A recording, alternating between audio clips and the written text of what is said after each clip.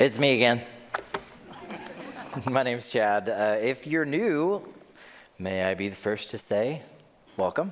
And we're so thankful. If you're giving us a try, we encourage you more to give Jesus a try and to know that he is truly the most important person in the room, not just this room, but every room. You go home, guess what? He's there. He's asking for your heart, asking for your life. We're in Luke's gospel. If you want to turn in your copy of God's word to Luke chapter 20, we're finishing up that chapter this week. And as you're doing that, I want to just recognize something great that Jesus did last week.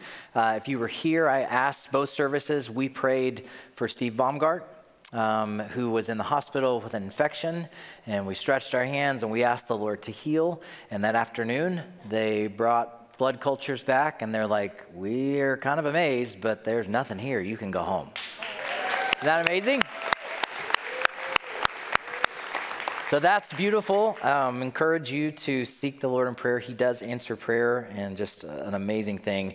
I want to encourage you as well. I know James mentioned it, but Bob and Melissa Hill are here, our missionaries in Scotland. We're so thankful they're here. If you have a chance, stop by their table afterwards, just to even, a lot of times we're like, when you see people at church, you're like, no, I don't want to talk to anybody. Just leave me alone. Be bold. Be courageous, go up, say hello. You're not signing up for anything, but you can encourage them and say, hey, we're thankful for you. It's tough being out there and serving the Lord full-time in another country. And so a word from you just to say hello and encourage them. How can I pray for you? Real simple. If you have some time after church, stay for the lunch upstairs and hear a little more about what they're doing. So I want to start with this frame. I pulled this out of the closet. It used to hold something, important, I think, in our house. Now it's not a frame we use very often, but I want you to just think about a frame this morning. How many pictures did you take yesterday on your phone? 30, 40, none? I think I probably took 30 or 40 because we had a soccer game, my parents were in town, so it's like, and now with our phones, we can hold them up and just press it down. So you want to make sure you get it. You don't have to wait till you develop the film to see if you got it or not. You just hold it down. Probably get it, got something there. Okay, let's move on.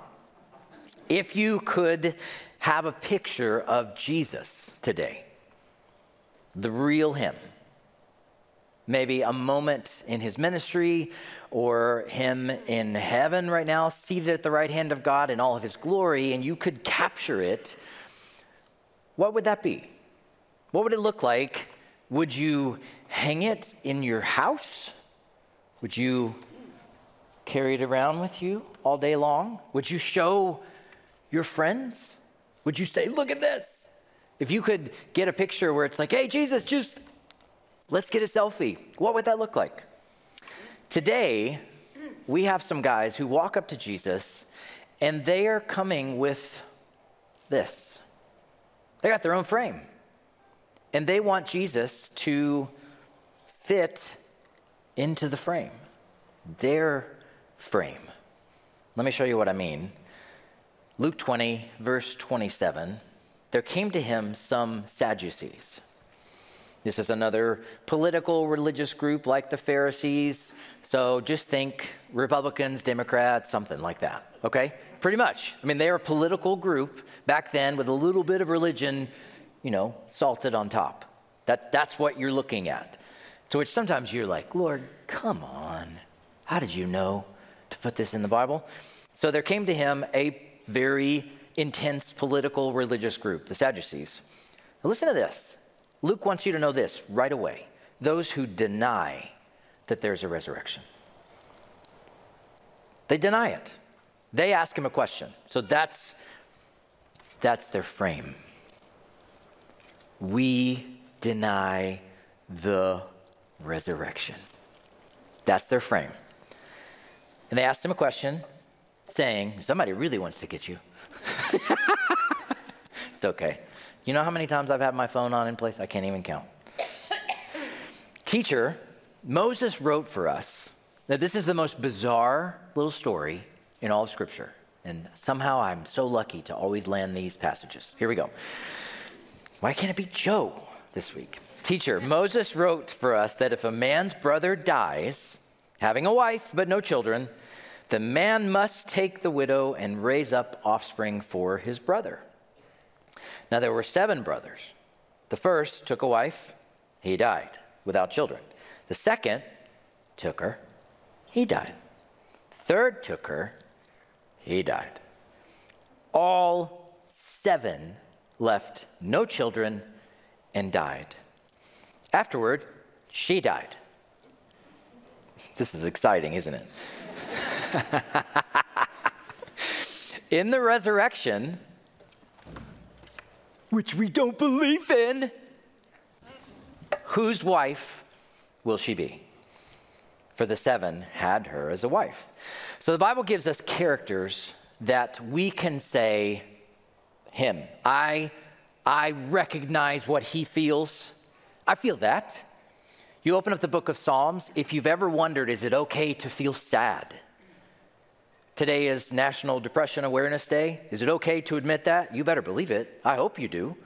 I hope you are seeking the Lord. I hope you're also seeking professional help. That's why we have it. The Lord has given us those things.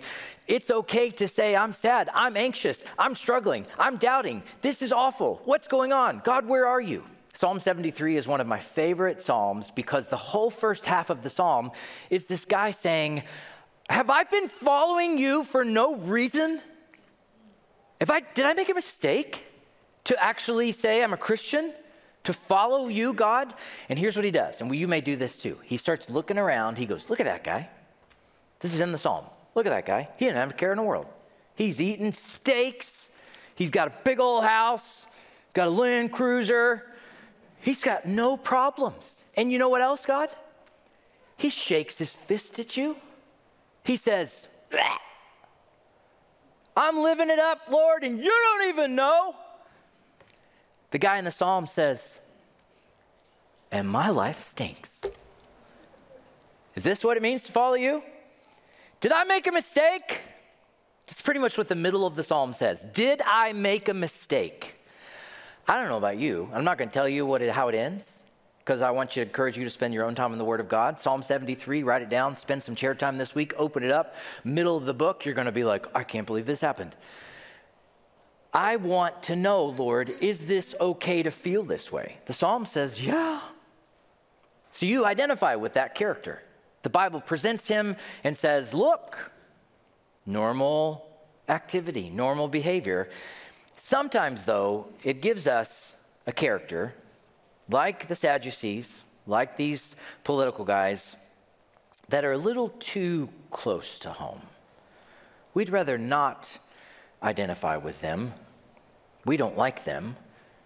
We don't like to be like them, even though we kind of are.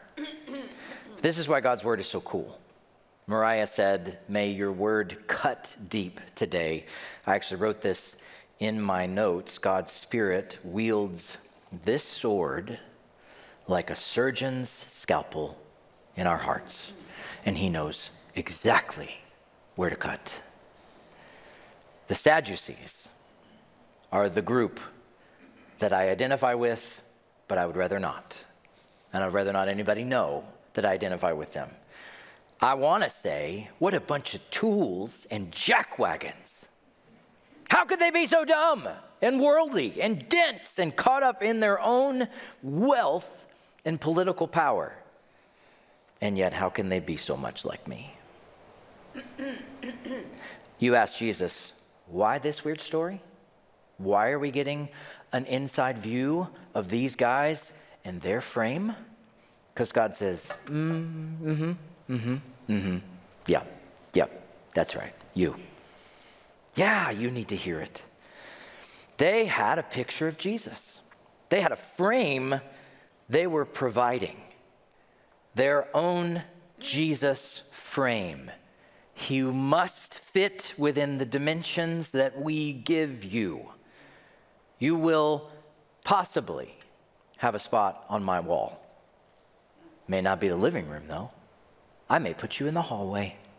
I may put you in the closet, Jesus, if I get upset with you. So what was their frame? What did their frame look like? Opposing group to the Pharisees, they only believed in the first 5 books of the Bible. They did not believe in the resurrection. Luke wants to make sure you know that. So what does that mean? They believed in here and now. What you see, pinch that, knock on that, drink that, that's it. Everything you see is all there is.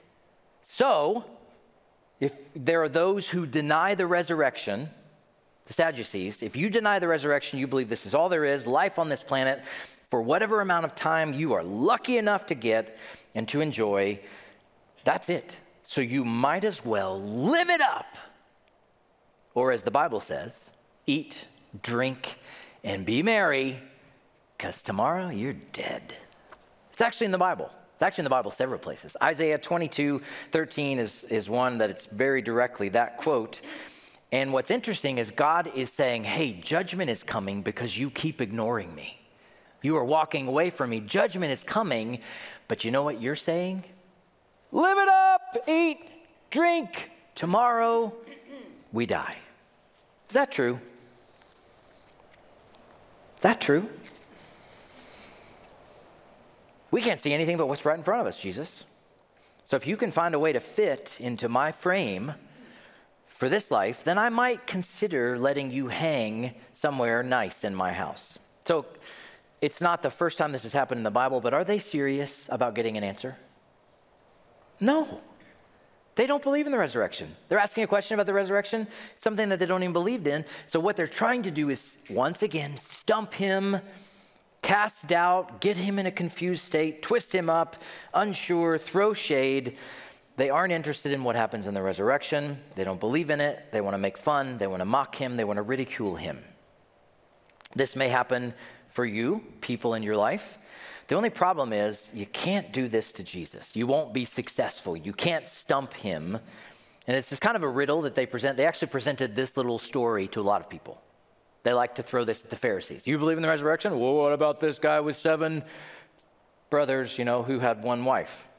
So Old Testament law for marriage was to provide for somebody if they lost their spouse. It wasn't meant to be some weird thing. It was, hey, you lost your husband.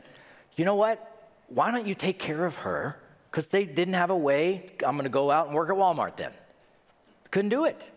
They didn't have any food. They had no way to provide. And so at the time, the culture of the time said, this is a law that God is establishing so that people can be cared for. So they took it, they twisted it up. Let's take their story. Let's just entertain it for a minute. And let's see what Jesus does with it. So she has a husband.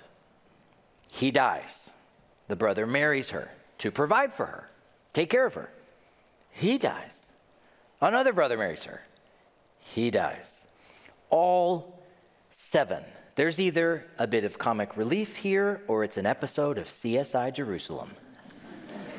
Because everybody that marries her gets killed.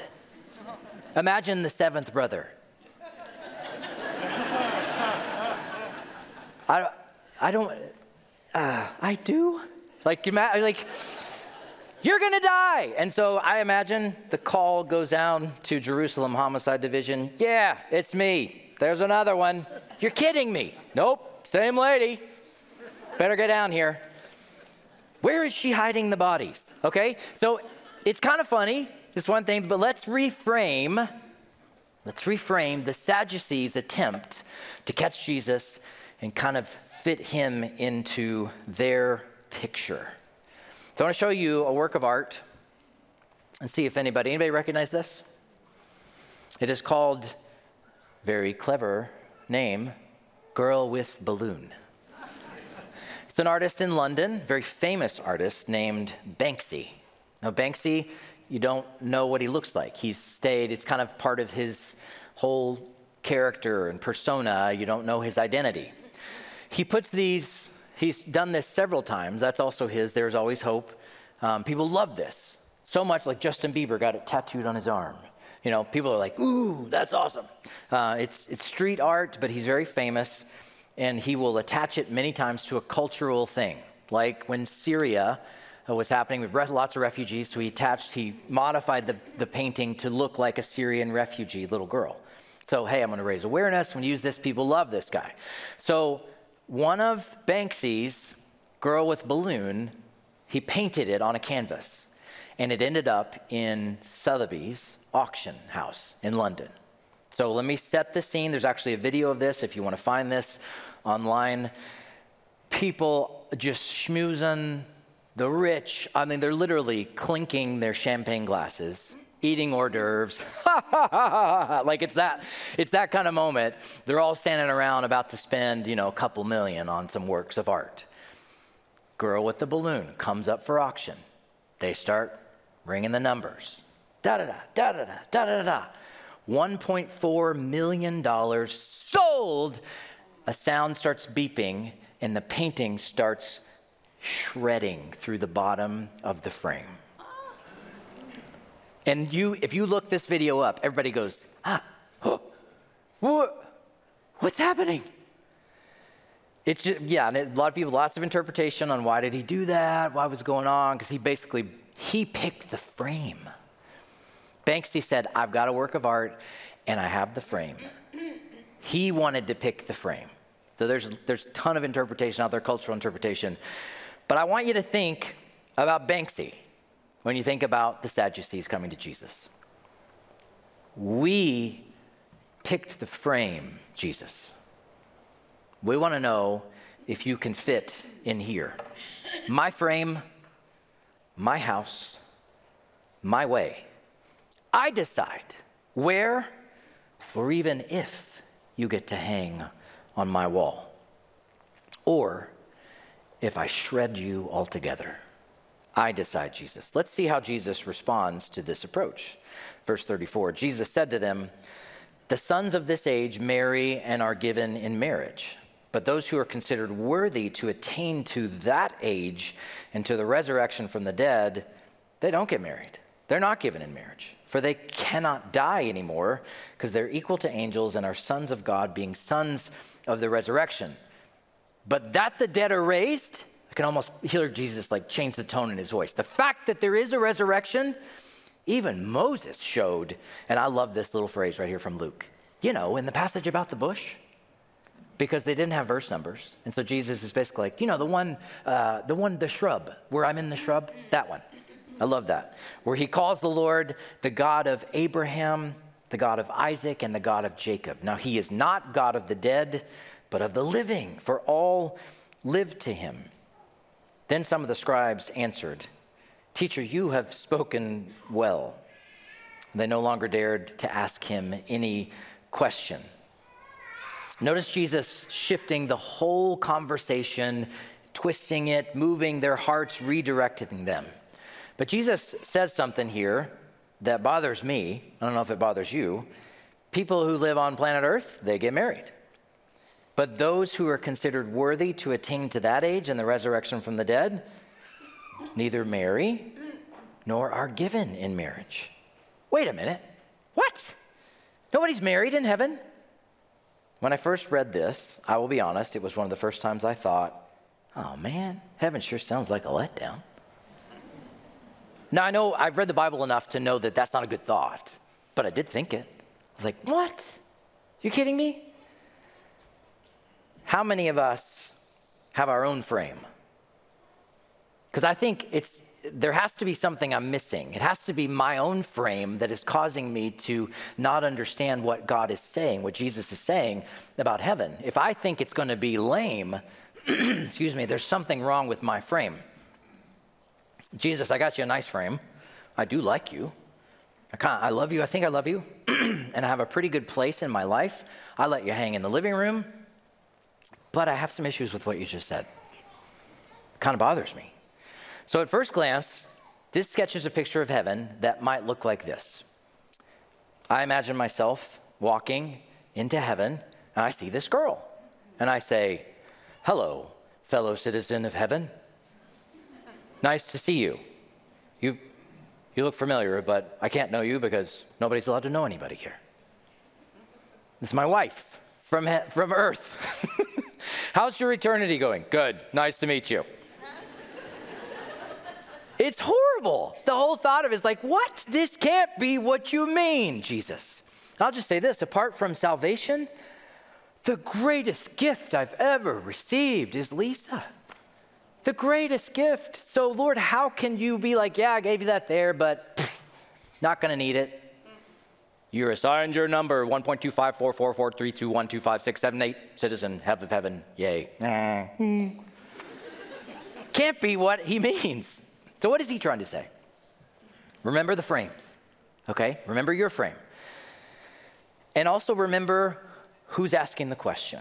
Jesus responds many times to people who are standing in front of them. It doesn't mean that God's word's not applicable. It is, and it translates, and it time travels, but you have to see sometimes what he's saying to the people who are asking, who aren't really interested in the resurrection, who are just trying to nitpick at him. But what's the rest of the Bible say about the resurrection, meaning the afterlife? What happens after this? And the people in general in that location? Well, they're described specifically as people. They have names. Their actions on earth are remembered and actually part of what holds them accountable to what's going to happen in the afterlife. It doesn't disappear, so that means all of your moments on earth, yeah, they travel with you. It's a part of who you are. I love this one. The promises of the gospel and eternity here in the book of Acts are for you and your children. That means my family, right? Names, Chad, Lisa, Maya, Caleb, Abigail, like the names of those for me and my children, right? Which, by the way, if you're looking for something to pray for a family member or a child who is wayward, maybe stepped away, you open up to the book of Acts and you say, you said it right here. These promises are for me and my children's children and my family. Lord, do it. That's a prayer. Stretch your hand out to heaven for that one.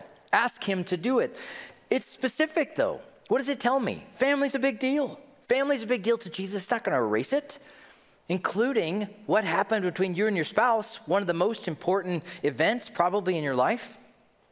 How about Mary and Martha when they lose their brother? Do they say, well, we're not going to know him. That's it, right? That was everything? No, what does Martha say to Jesus? I know that I will see my brother again in the last day, the resurrection, the afterlife. Jesus is all about family. It's a big deal. So what do we do with this? Will God take away something we enjoyed in this life and be like, sorry, tough beans, that's it?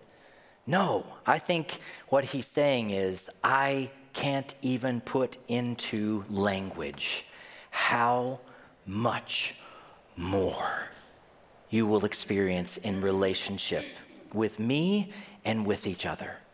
So much more than you could ever think or imagine. Not that you'll lose, so much more. The consummation of the kingdom of God. So think about the things that we love here. Marriage, if it's not, in a lot of times, yeah, we're torn up, we're broken, we're fallen people, we mess it up. But when it's God's grace is on it, marriage is amazing. Family, friendships, food, come on. Play, beautiful places, history, stories, art. Did I say food? Do you think for 1 second that God, who created these things for you to enjoy, is going to prepare a place for you in the future that is bland, boring, no beauty, no fun, no happiness? I don't know you. Hello, citizen. Yay, we're in heaven. No way.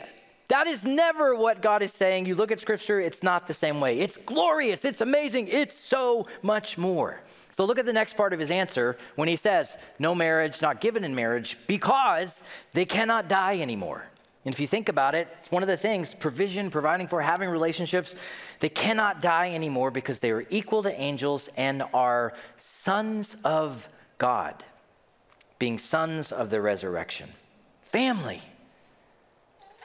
found in the Trinity, being a part of that. They can't die anymore.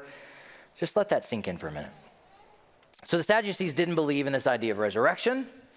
They only believed the first 5 books of the Old Testament were true. So Jesus said, okay, let me give you a passage from the first 5 books of the Old Testament. Since you like that one, let's do it. And so that's when he says, he's the God of Abraham, Isaac, and Jacob. Is the God of. Are they dead? Yes, at that point. Is he still their God? Yes. Not was, is. They're alive. They're alive and well. Their names are still their names. Their memories, still there. Personalities, still there. Intact. Some of them even show up in the New Testament. Jesus on the Mount of Transfiguration. Who is it? Citizen 104 and Citizen 107? No, it's Moses and Elijah. It's them. It's the real dudes. He's like, oh yeah, look, that's Moses. His face looks funny. But it's really them. But they don't believe this. They struggle. Jesus is saying to them, look, resurrection is real. And I don't know if you knew this. Did you know that everybody's resurrected? Even if you reject Jesus your whole life and you're like, bah, forget that. No way. Resurrection happens for everybody. Some to eternal joy and life with the Father, some to eternal condemnation. You are aware and living. Resurrection is real. And you know what? Just imagine Jesus talking to the Sadducees. You know this? You need to do something with this because I'm not fitting in there. I don't fit in there. Become worthy to attain to the age to come and the resurrection that you don't believe in. Because as the Bible tells us, you're resurrected. So how do you become worthy to attain to that age? In his answer, and Jesus does this often, you ask a question, Jesus gives an answer that both shows you the problem, makes you ask another question, and gives you the answer in himself. I am the answer standing right in front of you. How can I attain to the resurrection? Jesus, I don't know how to do that. That won't fit in my frame. What am I supposed to do? Well, let's keep reading. Jesus is now going to ask his own question. You ready? Verse 41. He said to them, nobody prompted this. How can they say that Christ is David's son? Christ is the word for the Messiah, the anointed one, the one to come. How can they say that the anointed one from heaven, somebody divine, is actually the son of somebody who lived on earth? How can that happen? David himself says in the book of Psalms, the Lord, the God of Israel, said to my Lord, the Messiah, the Lord said to my Lord, sit at my right hand until I make your enemies your footstool. David thus calls him Lord, so how is he his son? Now, I will tell you, and this is me when I spend time in God's word, and sometimes I get to this place where I'm just like, Lord, you need to help me. Help me find, what are you trying to say to me? What are you trying to say to us this week? And as I asked, it's because it's kind of a little bit of a complicated passage, and what I felt like the Lord was saying was, you got to get me out of that frame. In your mind, you get me out of that frame.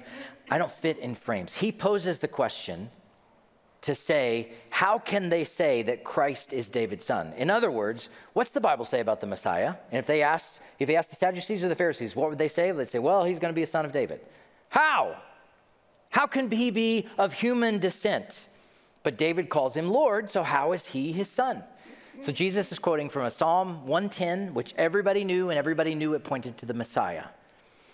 So what's he saying about the coming Messiah? He will be both of human nature, fully man, the son of David. He'll come from a human line, and he will be of eternal existence, which breaks our brains. He will be both God and yet born in a human line. That's Psalm 110. That is hundreds and hundreds of years before Jesus.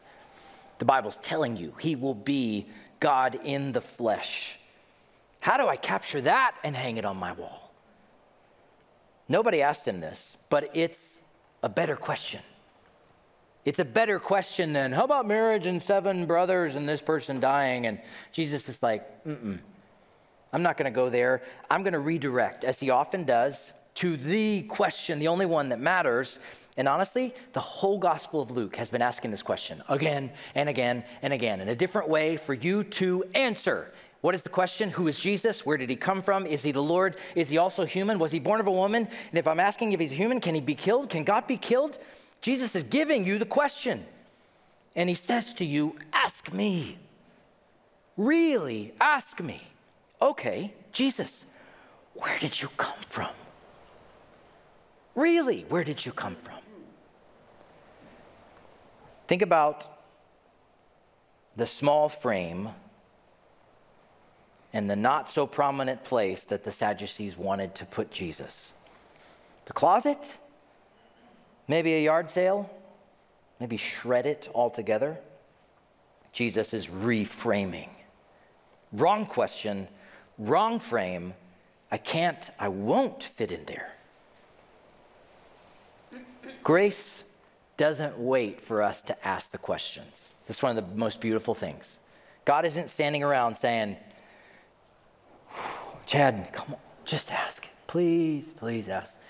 You know what Jesus does? He looks at these people. They're asking him the wrong questions. They're asking silly riddle questions about the resurrection and marriage.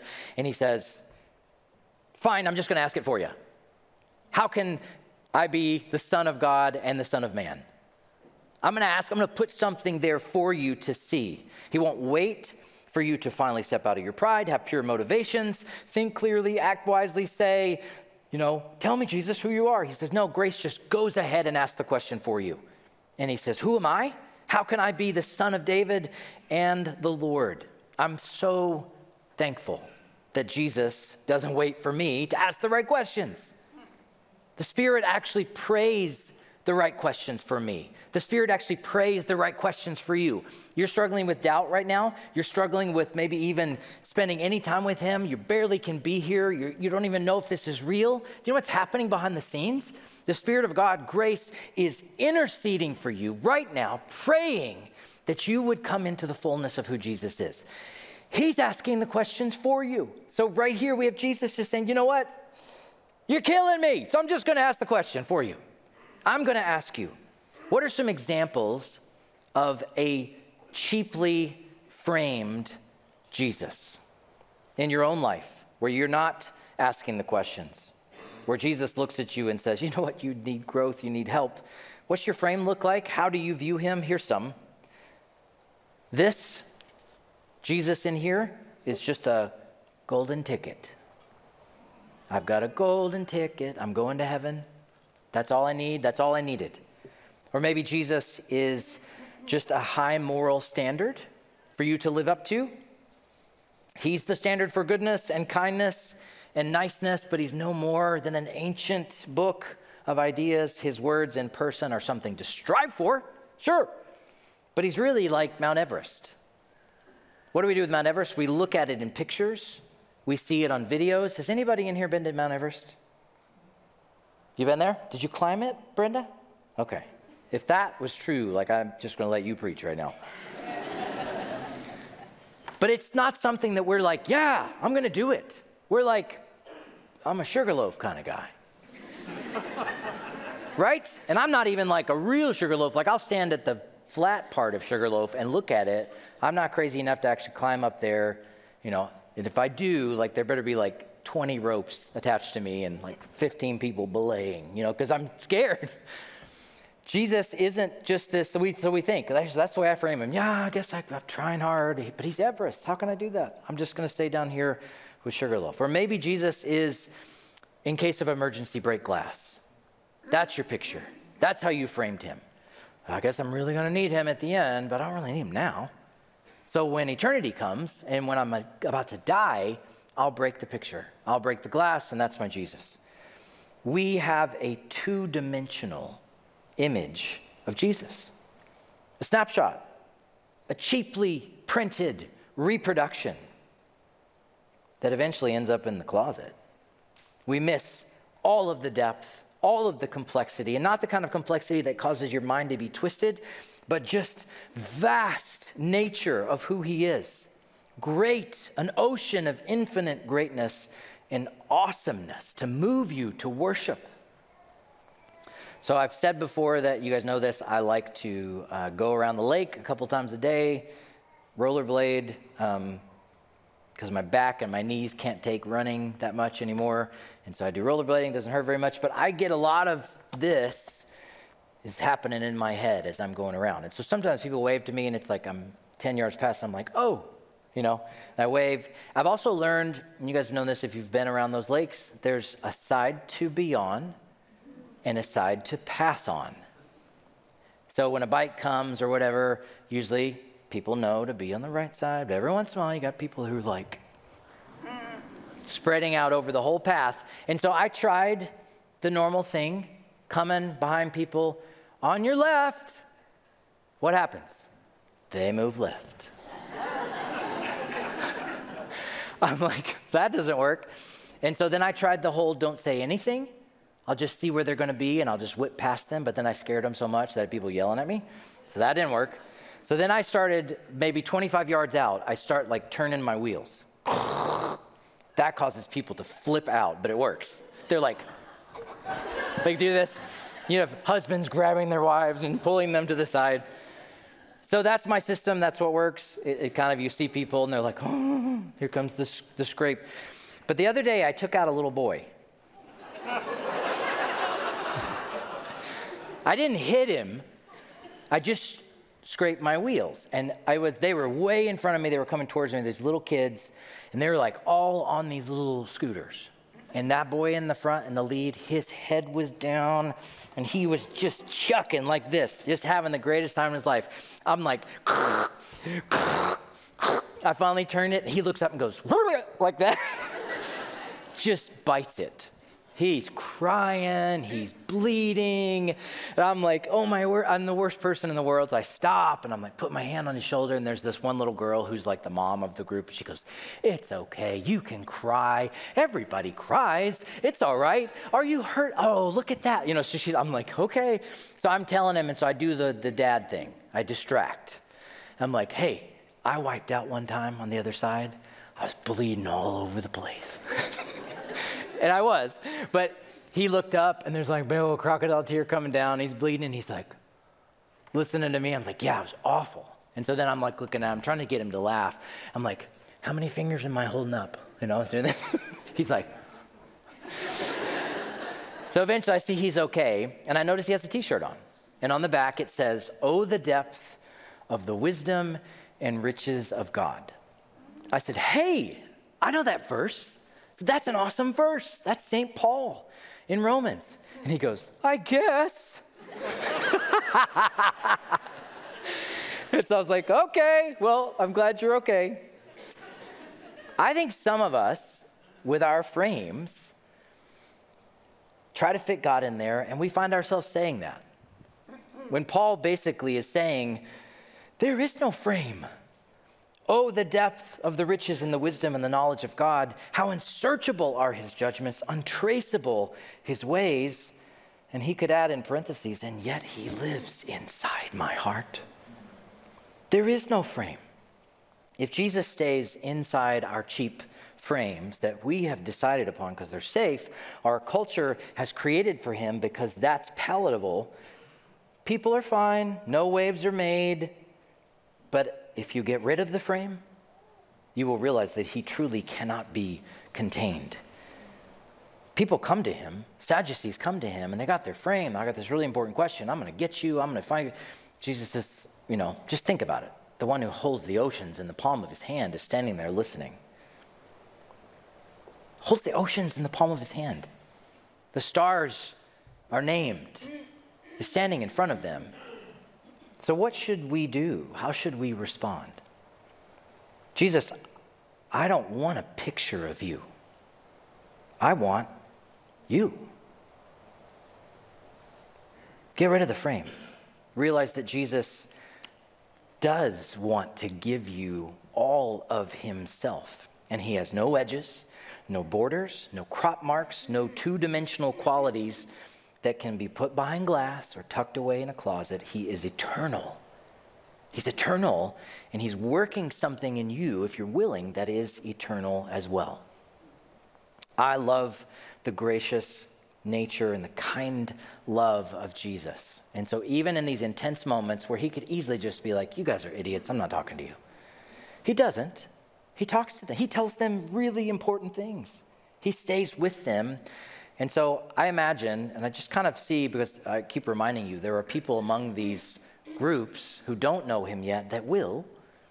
And I see him saying, hey, you want to talk about the resurrection? Hold that thought. Give me a week. Let's pray. Lord, I cannot think of how many frames I have brought to you. Things that I have insisted upon. You have to fit in this understanding. You have to do this. And Lord, you're so gracious to break all of them, to help me to toss them aside and to say, whatever, just do it, Lord, whatever you want to do. I ask for your Spirit to begin prompting us to toss those frames aside and to change our questions. And if we don't have the grace to ask the right questions, thank you, Lord, that you are asking them for us. God, give us a glimpse of your glory. Give us a glimpse of our future, that it is so much more. It will be so great and unimaginable. Let us hear your heart, Lord, even as we lift our voices. Spirit of God, move throughout this room. Soften hearts.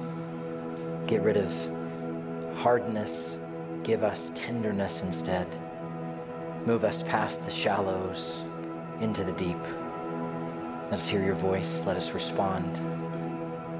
We ask this in Christ's name, amen.